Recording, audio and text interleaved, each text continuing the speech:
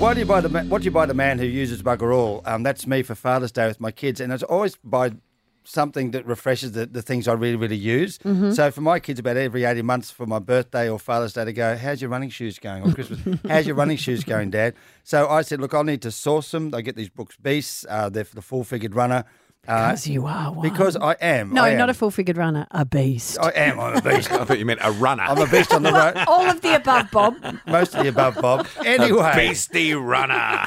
Anyway. With a fuller figure. They're still fairly expensive shoes. You keep going. Well, I go, and I did. I went to a shopping centre, which was pretty quiet. I went to a store, which was pretty quiet because that's what's been going on at the moment. And I got a full fitting of where my foot falls and what happens when I walk and heat-censored feedback on everything that was going on about still saying, yes, I should be buying the Brooks Beast. Girl was fantastic. And then I ran into one little problem.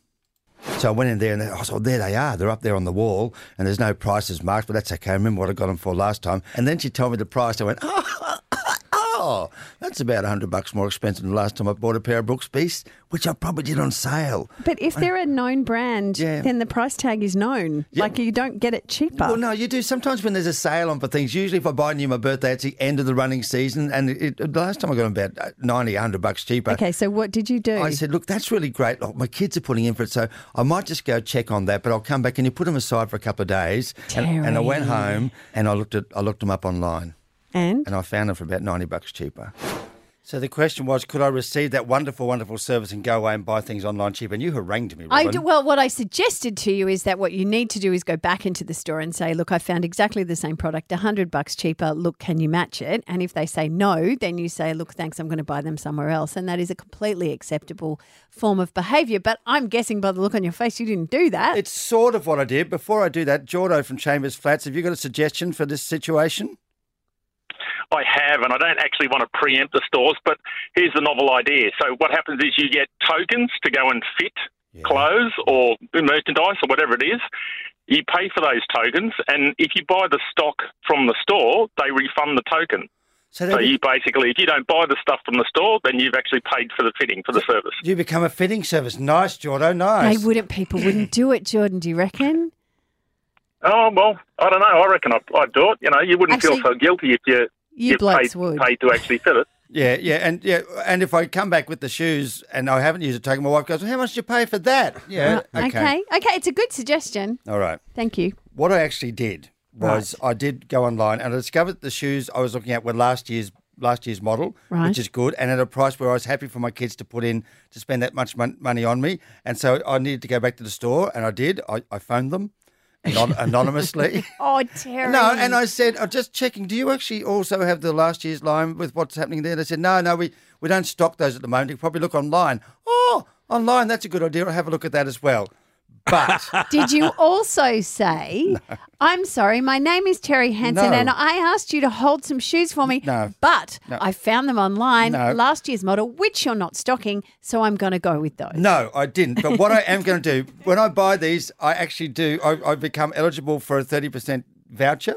And I do have other things I need to buy for my running and my sport. Hang on. So have you bought them from the same store but online? I bought them from the same company, but online, yeah. Well, that's okay. Well, no, but the girl gave me the great service, so I'm going to take the voucher back. I'm going to buy my extra socks and bits and things and make sure I find that girl and buy those things off her. Do you think she's going to get any sort of kickback from you using a voucher? No, I'll get a couple of other things as well. Wait, this is so about you and making yourself feel better. Yes. It's got absolutely nothing to do with that poor woman. I'm trying to say thank you for the wonderful service and keep the money down for my kids for Father's Day. No. Here's the thing. What? Give her a tip.